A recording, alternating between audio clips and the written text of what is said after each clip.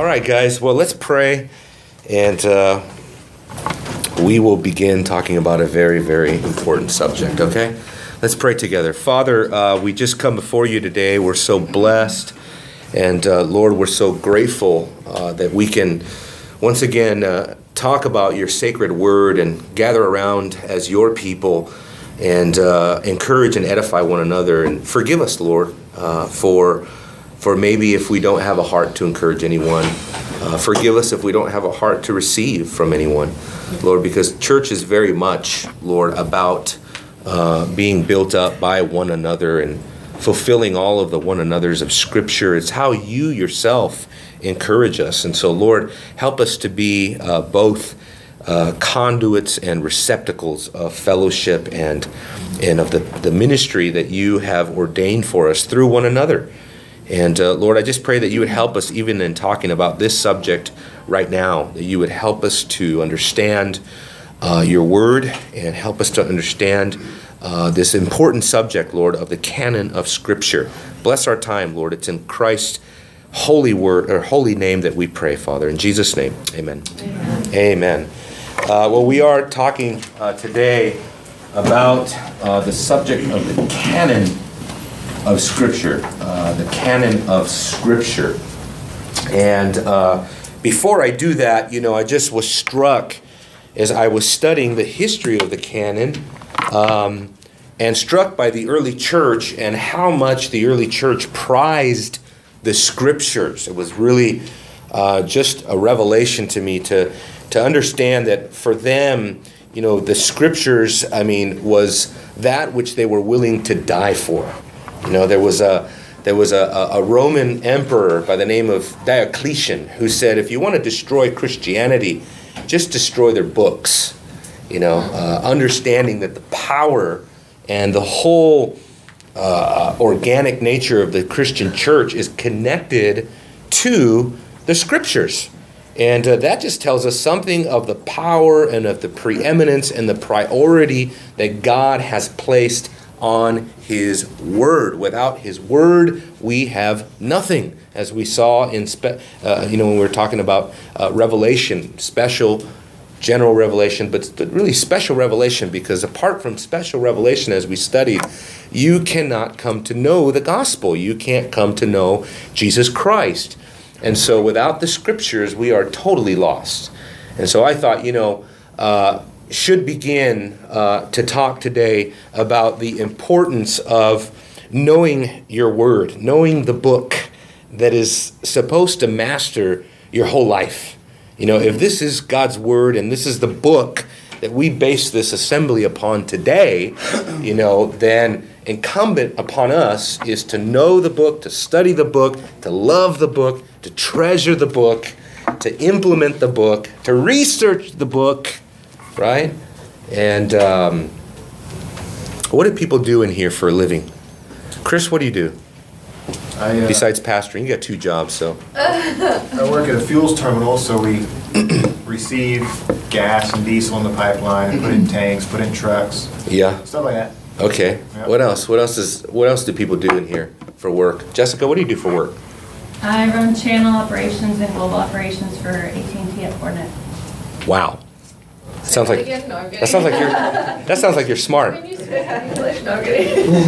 Does that mean you have to read a lot, understand a lot? Do you have to know code and stuff like that? No. Are you programming? I don't do programming. You don't do programming? No. Okay. So what does it entail? Robert's just itching to answer that because he knows all about her job probably. But it's not easy, right? I couldn't do it, right? If I sat in your chair at your house and got on your computer, could I do it? Could I just? Yeah. I could do your job? With training, With training, I can do your job. How long would I have to train to do your job? At the level of what you're doing. A couple years. A couple of years? Yeah. Wow. Who has a couple years to train to do global, what was it? Operations. So if you don't get trained, you can't do the job, right? It's the same thing with the Bible.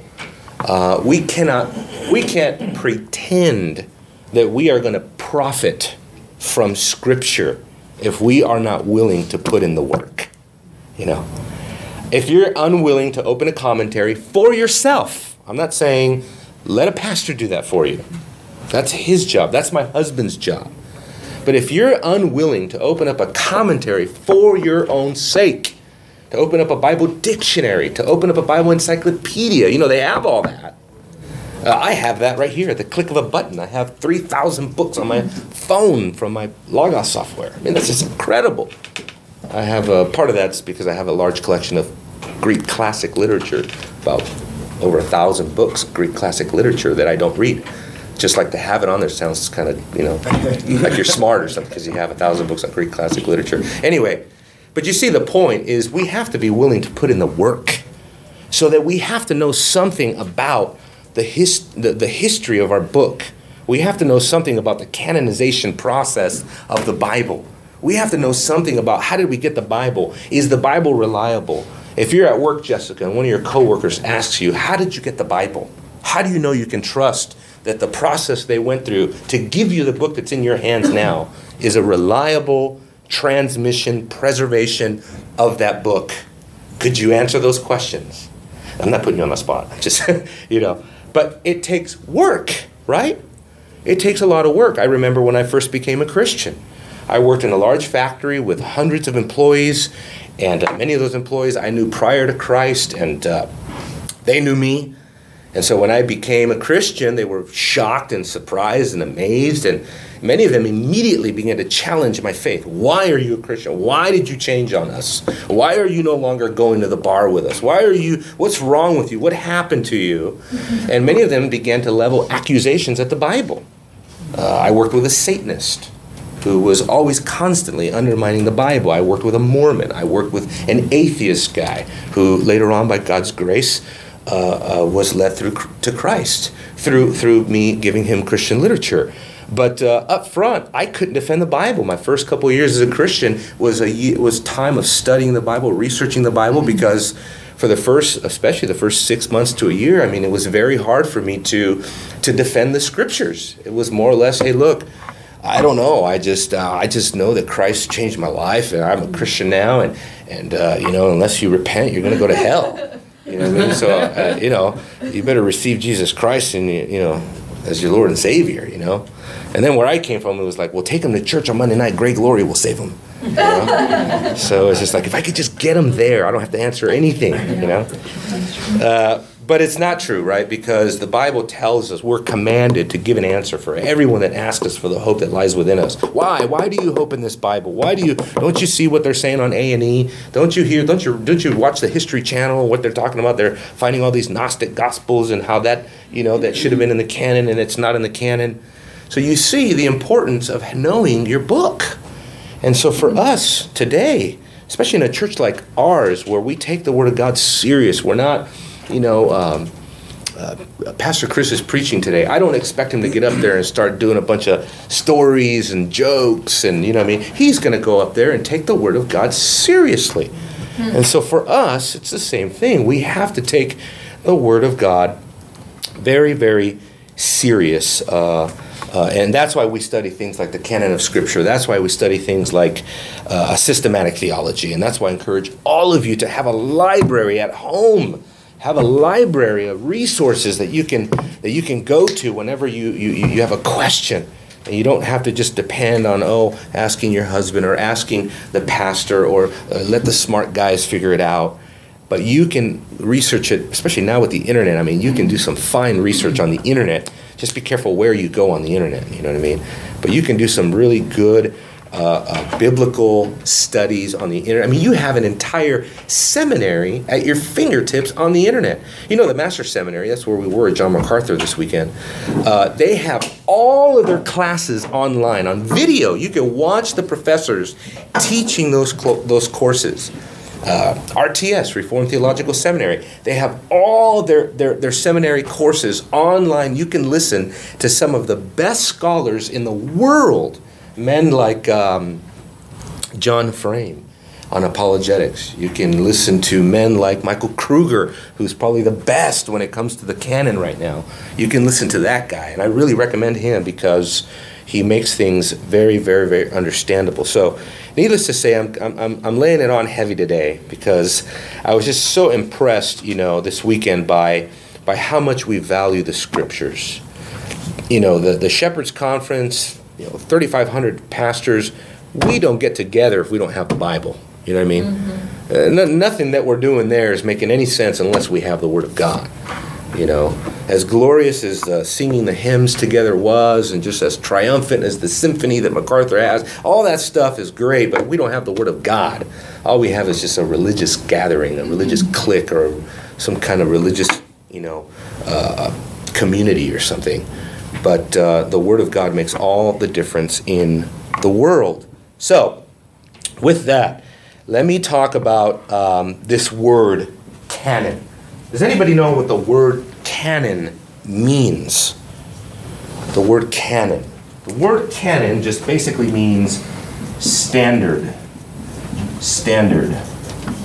Okay? Or you could also find this definition for it. Either a standard or a rule. In the ancient world, it was used even prior to the Greek New Testament. Even the Hebrews would use it for a measuring tool, like a plumb line, a rule, and that's why they would call the Bible the rule of faith. If you do any search of church history in the apostolic age, and then after that, they had this phrase called the rule of faith. And that was before they started using the actual Greek word canon, kanon.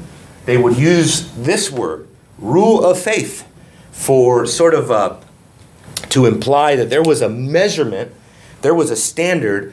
Can somebody get me some damp towels so I can keep wiping this off while I'm going? Thank you. And that's what it was. And it was known, first of all, in the 2nd century, all the way up to the 3rd and 4th century. It was known as the canon of the church. It was known as the canon of truth. It was known as the canon of faith before it was actually called the canon of Scripture. And that was first, that phrase first was used in that way. Thank you very much. It was first used in that way by Athanasius. Do all of you know who Athanasius is? Athanasius, a very important. Athanasius is a very important figure in church history. Let me write his name up here.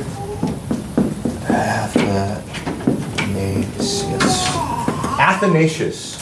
So here you're talking about the 4th century AD. Okay, 4th century AD. Athanasius was the bishop of Alexandria, bishop of Hippo, and he was very instrumental at the Council of Nicaea.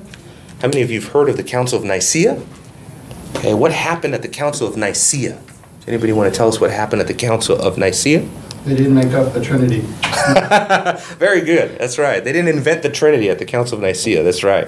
What else did they not invent? The canon. The canon. That's right. And people will tell you that when you talk to them. For some reason, they just they've been watching too much A&E or something. But they will tell you, it was at the Council of Nicaea in 325 A.D. that they decided which books of the Bible were in. It was kind of like, it was left to a group of scholars, and they decided, well, this one is inspired and that one's not inspired. So they made a decision which books of the Bible were considered the rule of faith, the canon. That is absolutely wrong, by the way. That's false. Whenever you hear somebody tell you that is false information. The Council of Nicaea in 325, that's a very important date. That was not concerning the canon of Scripture. It was surrounding the doctrine of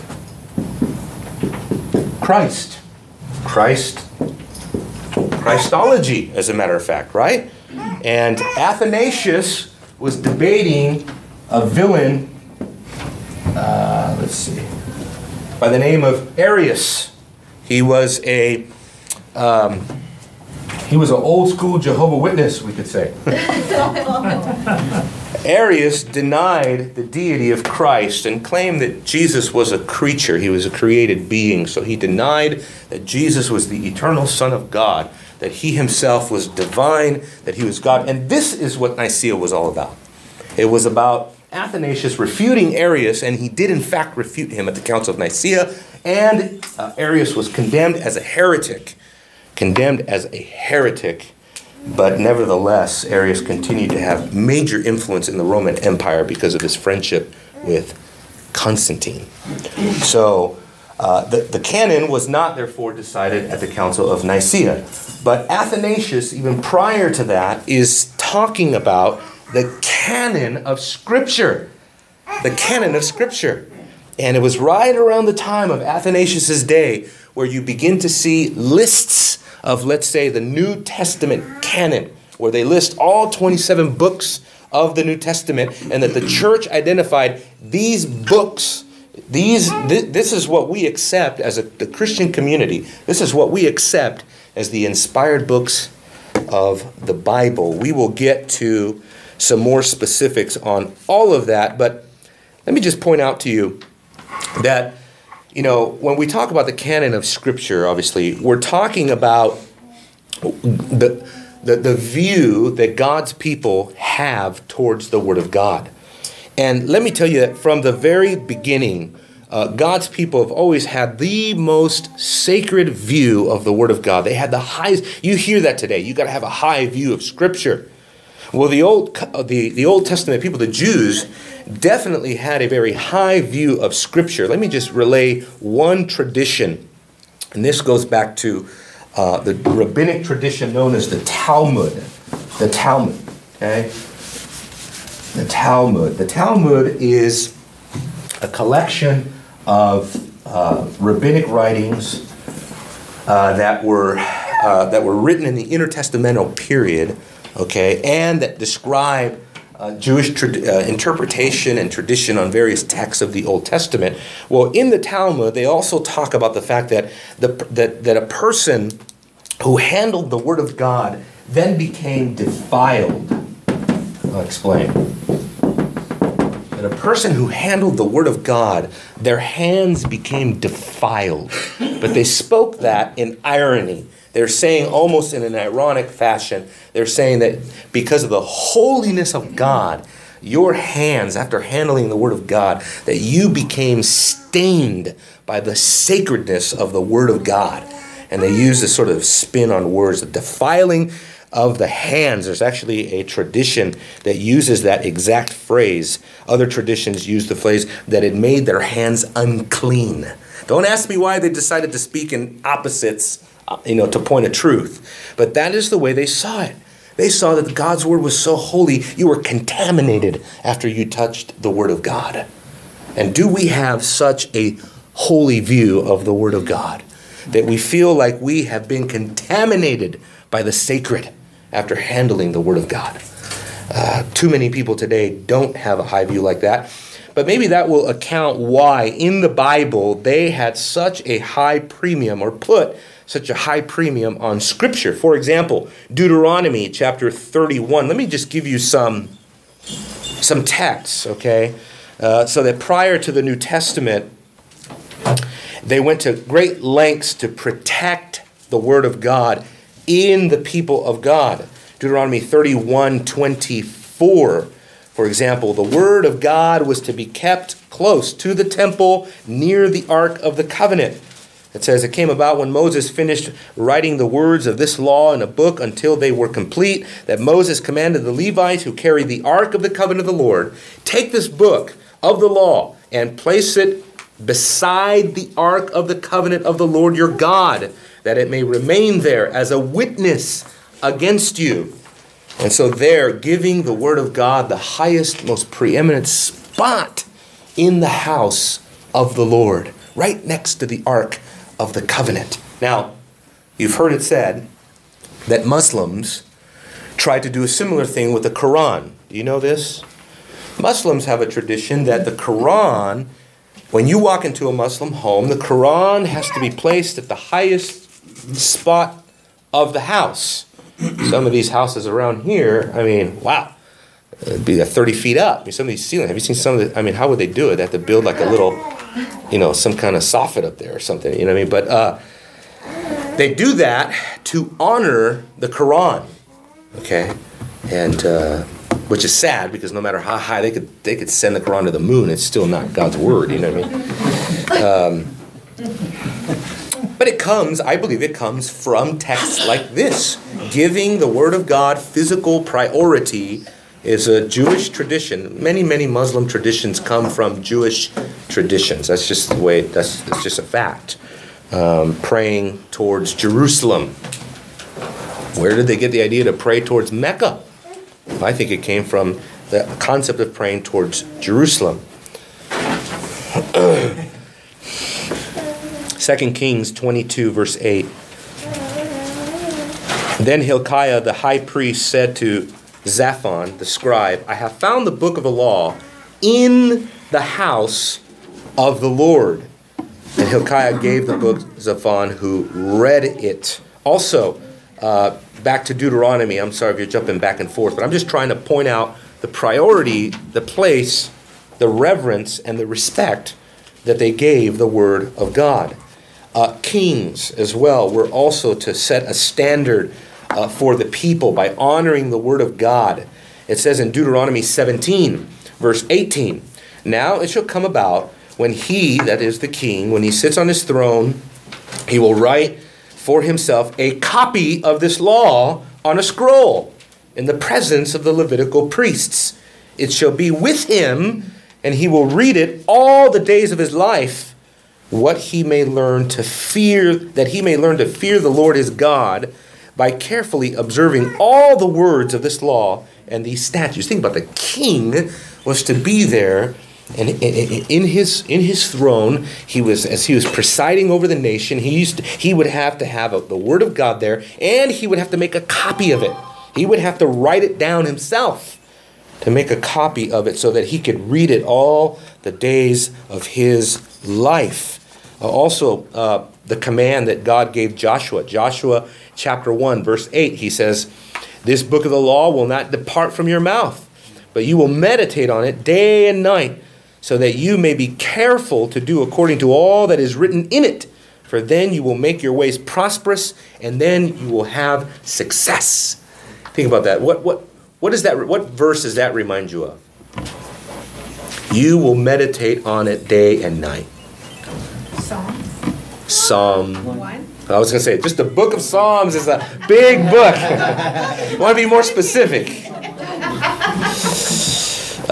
Psalm 1. The blessed man is blessed because he meditates on the law of the Lord day and night. The king was to be that blessed man. He was to be saturated with the Word of God. Ozzy, I see that hand. Oops. Okay. Very well. Let's move on here. The Word of God. I'm just trying to stress the purity of the Word of God and the high place that it put on it. At the close of the Old Testament, the Jews believed that after the latter prophets, the canon was closed. Let me read to you what Grudem says. He says, approximately in 435 BC, there were no further additions to the Old Testament canon.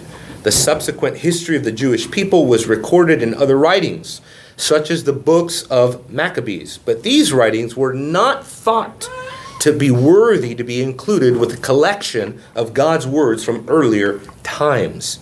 There is a rabbinic tradition that Geisler quotes going back to this period of time when they said that after the latter prophets, after Haggai and Zechariah and Malachi, after these prophets, the Holy Spirit ceased out of Israel, which is a way of saying he stopped talking, he stopped revealing. There were no more books coming.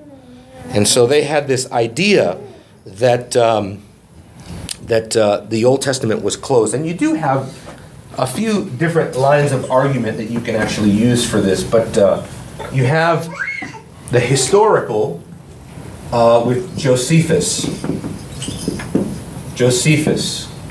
Jewish historian of what century was he writing? First century. And then you have rabbinic, the rabbinic history. And then you have another group of people. You have Qumran, or people call the Essenes. The Essenes. This group of people here, they were sort of a messianic group. They believed Messiah was coming, but this was kind of contemporary to the first century as well. You've heard of the Qumran caves. You've heard of the Dead Sea Scrolls. The Dead Sea Scrolls were found in Qumran in 1948. Little shepherd boy is out there walking around throwing rocks and stones at the hills. He throws a stone into a cave and hears a big pop. And he climbs up there and he finds several jars containing ancient scrolls that predated the time of Christ about 200-300 years. Almost an entire scroll of the book of Isaiah. And many other scrolls. This was part of the Essene community. The Essenes also believed that after the writing of the latter prophets, revelation ceased out of Israel. Let me just encourage you guys with something, okay? I know that we're not evidentialists. We're good presuppositionalists, right? I mentioned the Dead Sea Scrolls. Dead Sea Scrolls.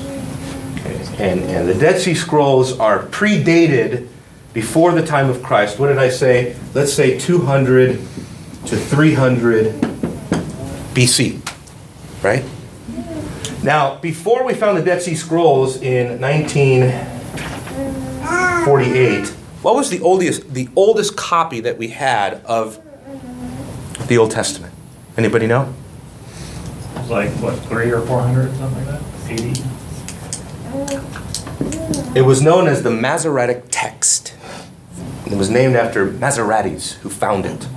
And it was discovered in 1000, right around 1000 AD, or 900. Okay. Circa, around that period of time. Okay. Got an issue here. Okay, the earliest copy that we have of an Old Testament book dates to 900 AD, after Christ. Now, that's a long time before we get to the original, right? Or the original time.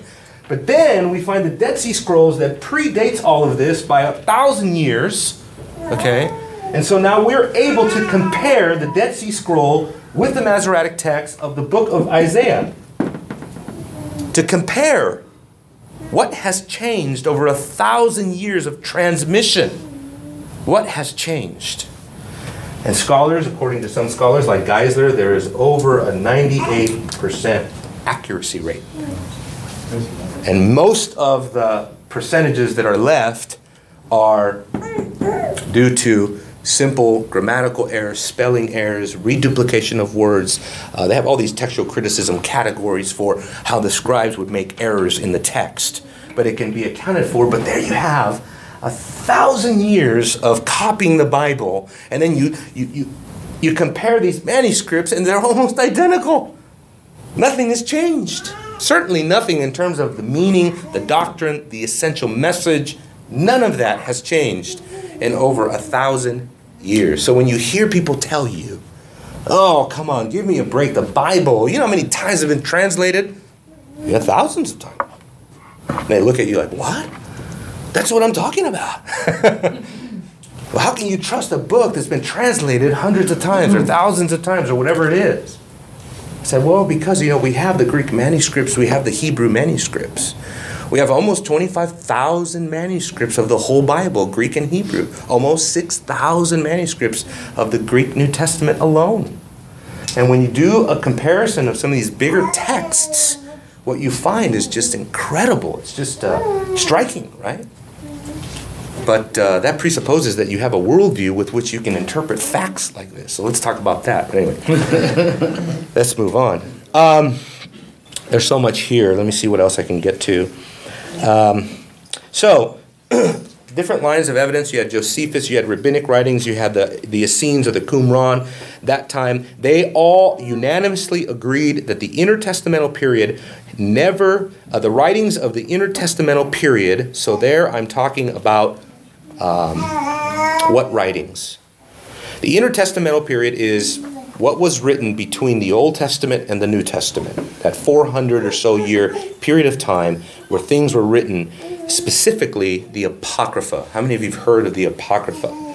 Okay, the Apocrypha is an interesting collection of books, right? And when you do a study of the Apocrypha, what you find is that from very early, the Christian church has been adding the Apocrypha to its Bibles. For example, in 400, Jerome, and if you can read that, you get high points in here. Jerome wrote his translation of the Bible into the Latin, what's known as the Vulgate. The Latin Vulgate. Now, if you picked up a copy of the Vulgate, it would have the Apocrypha with it. It would have the books. How many books in the Apocrypha? I don't know. I honestly don't know. What, 13 books or something like that? So you're talking OT to New T, and the Apocrypha is written about this period of time. And as early as 400 AD, you have such eminent theologians as Jerome adding it to his translation of the Bible. So if you went down to Lifeway at 400 AD and you went and looking for a New American Standard or an ESV or something like that, they would have the Vulgate with the Apocrypha. Now, Jerome was very careful to point out that he did not consider that those books were inspired, that they were simply there for historical benefit. That's it. And throughout the history of the church, that is exactly the way that people saw it. The Jews understood that the Apocrypha, which documented the history of Israel, the revolt of the Maccabean period, they understood that the Apocrypha also was not inspired. It was not on par with the inspired books, the accepted books of the canon or the rule of faith or the canon of faith. So is it like the book of maps to them? What's that? It's like the book of maps to them? Book of maps. Yes. I don't know what that is. The maps in the back of your... Oh, maps. Oh, you got me. Yeah, it was just there for historical aid. But the Apocrypha has some problems too. The Apocrypha actually has historical errors. It has theological errors. Dates are wrong. So it is obvious that it does not bear the marks of authenticity and inspiration. It doesn't have that. And the Jews never considered that part of that. Now, just to touch on that comment that you made, since it has these types of errors, theological errors, what historical benefit can come from sources that have such errors? Well, I think it would be just understanding the history of the Jewish people, and what led to the Maccabean revolt, what led to the oppression of the Roman Empire, things like that. Yeah, I mean, those are mainly the reasons, traditions. The other thing too is that they do serve for literary reasons, to show us maybe how in antiquity certain phrases were used, certain grammatical constructions were used back in the ancient world. That does shed some light on the literary milieu or the literary context of that day, things like that. In 1547, however, at the Council of Trent, the Catholic Church, the Roman Catholic Church, added the Apocrypha to its Bible officially as part of the inspired Word of God. And you got to be careful with Catholics, because what they'll say is, oh, no. We simply affirmed what was already happening. You'll find the presence of the Apocrypha way back. You go all the way back to Jerome. You already see the Apocrypha added to the books of the Bible, added to people's canons, added to people's lists of biblical books. But they don't tell you that most of those additions were qualified by those that did that. I mean, today you'll actually find people like Have you guys heard of the Net Bible? The NET is the translation mainly led up by Daniel Wallace. They put out an edition with the Apocrypha for similar reasons, which I don't like that, but anyway. You know what I mean?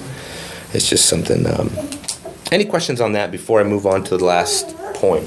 I'll just say, like, Yes, sir. on the Old Testament canon, I like the fact that as you read the New Testament, you never hear Jesus debating with any of the Jews about what is in the canon and what isn't.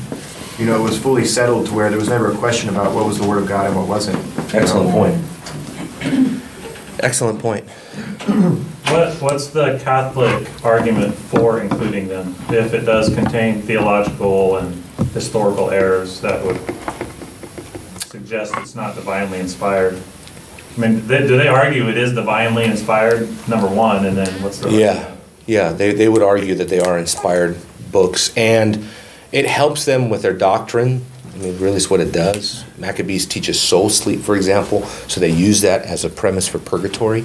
That'd be one argument that I can think of. Anybody else could want to speak to that, Jason? Not necessarily on that, but let's say with the Council of Nicaea. Yes, sir. You know, do you think, let's say, speaking about how many gathered, approximately 300 bishops, would add any more weight to, you didn't just have one ecclesiastical body, but you have a variety of different bishops gathering to address these issues, and then which each ongoing council just adds more clarity to specific doctrinal positions at that time? Yeah, I think that's really good. It's a healthy ecumenism, you know what I mean? Sure. Because A healthy one. a healthy one, you know what I mean? Because you had people from different traditions coming there to defend the essentials of the Christian faith. I will link arms with my Lutheran, brothers, and my Presbyterian brothers, and my Wesleyan brothers, and anybody else that wants to defend the essentials of the Christian faith. And these bishops and these scholars at Nicaea, they're ready to die together over the doctrine of Christ. Many of them had been persecuted. Some of them had been maimed, missing limbs, walking into the Council of Nicaea, having been persecuted for the doctrine of Christ and his deity. That's how much it cost them to believe in the deity of Christ. Yes, sir. Because Rome and the Pope is looked at as the representative of Christ on earth, do you think the practice of adding the Apocrypha to Scripture and considering it as such benefits that argument of them being the vicar of Christ here representing the Catholic Church? Well, yeah, I mean, it's pretty determinative of whether or not you believe in, the Pope's power to speak Sure. ex cathedra, because you'd have to go along with the authority of the church, So, in a sense, I guess it would, But that goes to another point. It's like, does the church have the power to say which books they're going to add to the Bible? You know what I mean? And we say, no, absolutely not. So it's a difference between, when I was studying the canon a long time ago, it was a difference between two D words, that the church decide which books go into the canon, or did the church discover which books went into the canon? Big difference. I think they discovered the books. And discovered, they discovered which books bore the marks of authenticity. You know what I mean? Which books bore the marks of authenticity, and which ones obviously were either forgeries, like the Gnostic Gospel of Thomas, things like that. Which ones were either came too late, later. Which ones had heretical doctrine. Which ones contradicted earlier revelation. That's very big. You know what I mean? All of the things. Which ones were written by apostles. Which ones were authorized by apostles. That's why the book of Hebrews, for example, it took a long time to accept the book of Hebrews into the Bible because they didn't know who the author was. And so they thought, okay, this book obviously has the marks of inspiration and the authority with which it speaks, and it obviously, adheres to apostolic theology, but we don't know who the author is. And so they were slow to accept it. And I'm talking here of the global church, the universal church, to give it universal attestation. So yeah, it's a lengthy process. I mean, the whole canonization process is a very lengthy one. F.F. Bruce has written a great book on the Canon of Scripture. Yes, sir.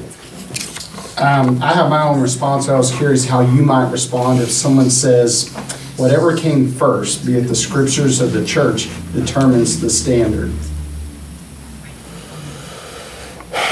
Well, I would just say, I went very off. No. yeah, determines the standard. Yeah, by which we make any particular doctrine. What is the ultimate authority? Rome would say because they came first, they are the ultimate authority.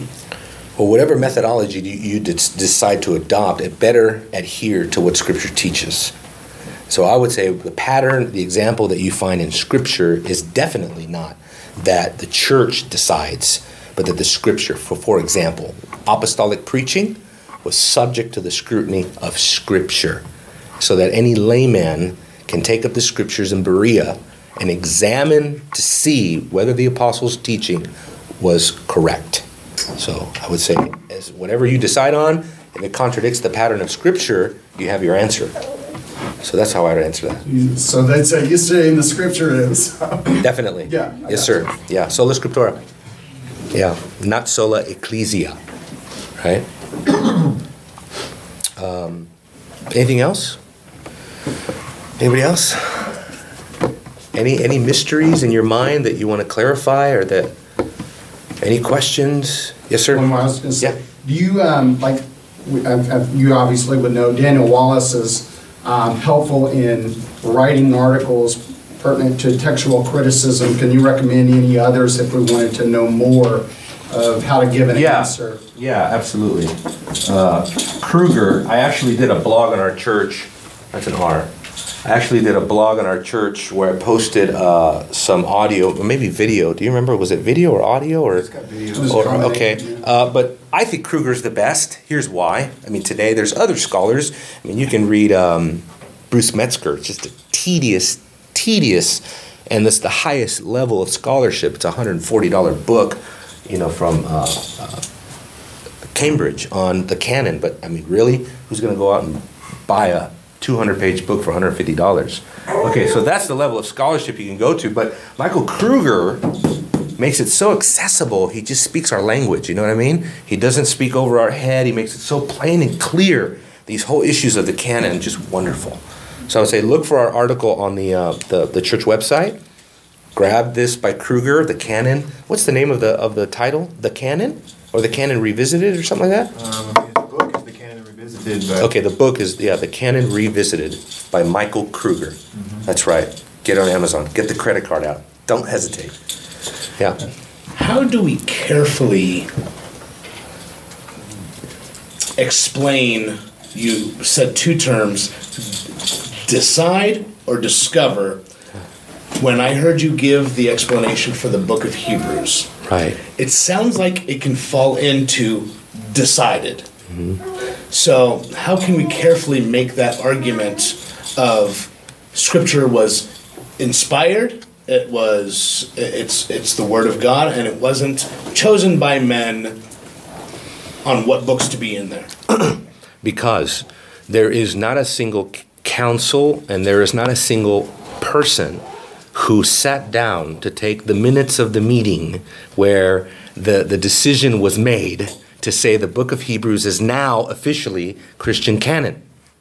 It didn't happen in an official way that way. Got it. It happened through the process, the historical process. It happened through just the universal acceptance of the letter over time.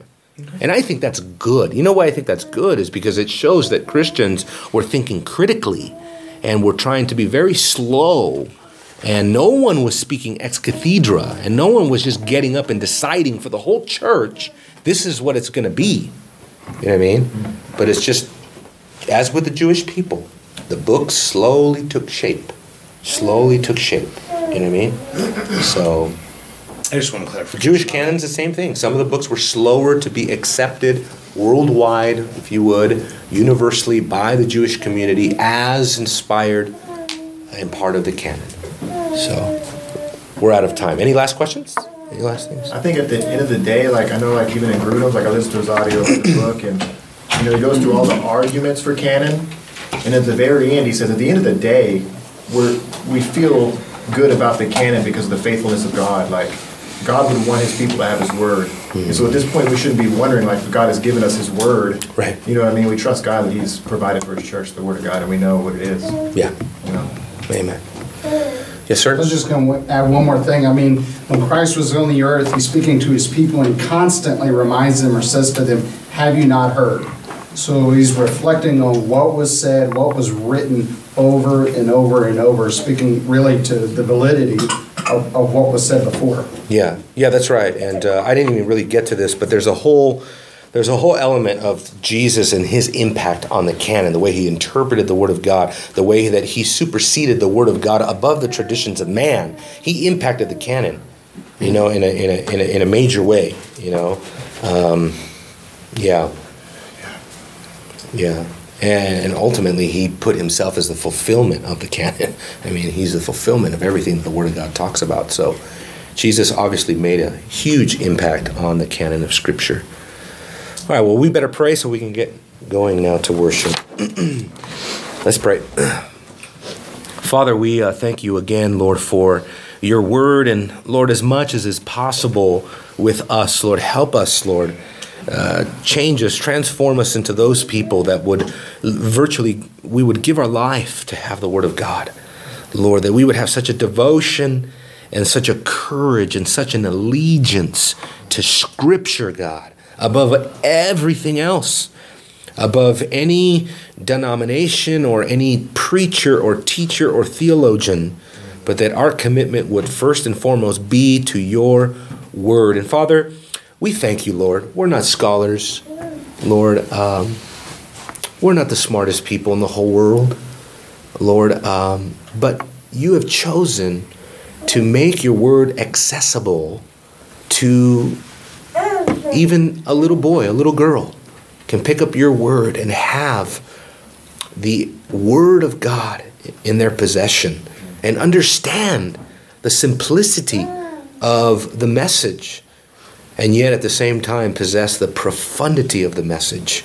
And so, Lord, we're grateful that you have made it accessible, that you've chosen to reveal these things to babes.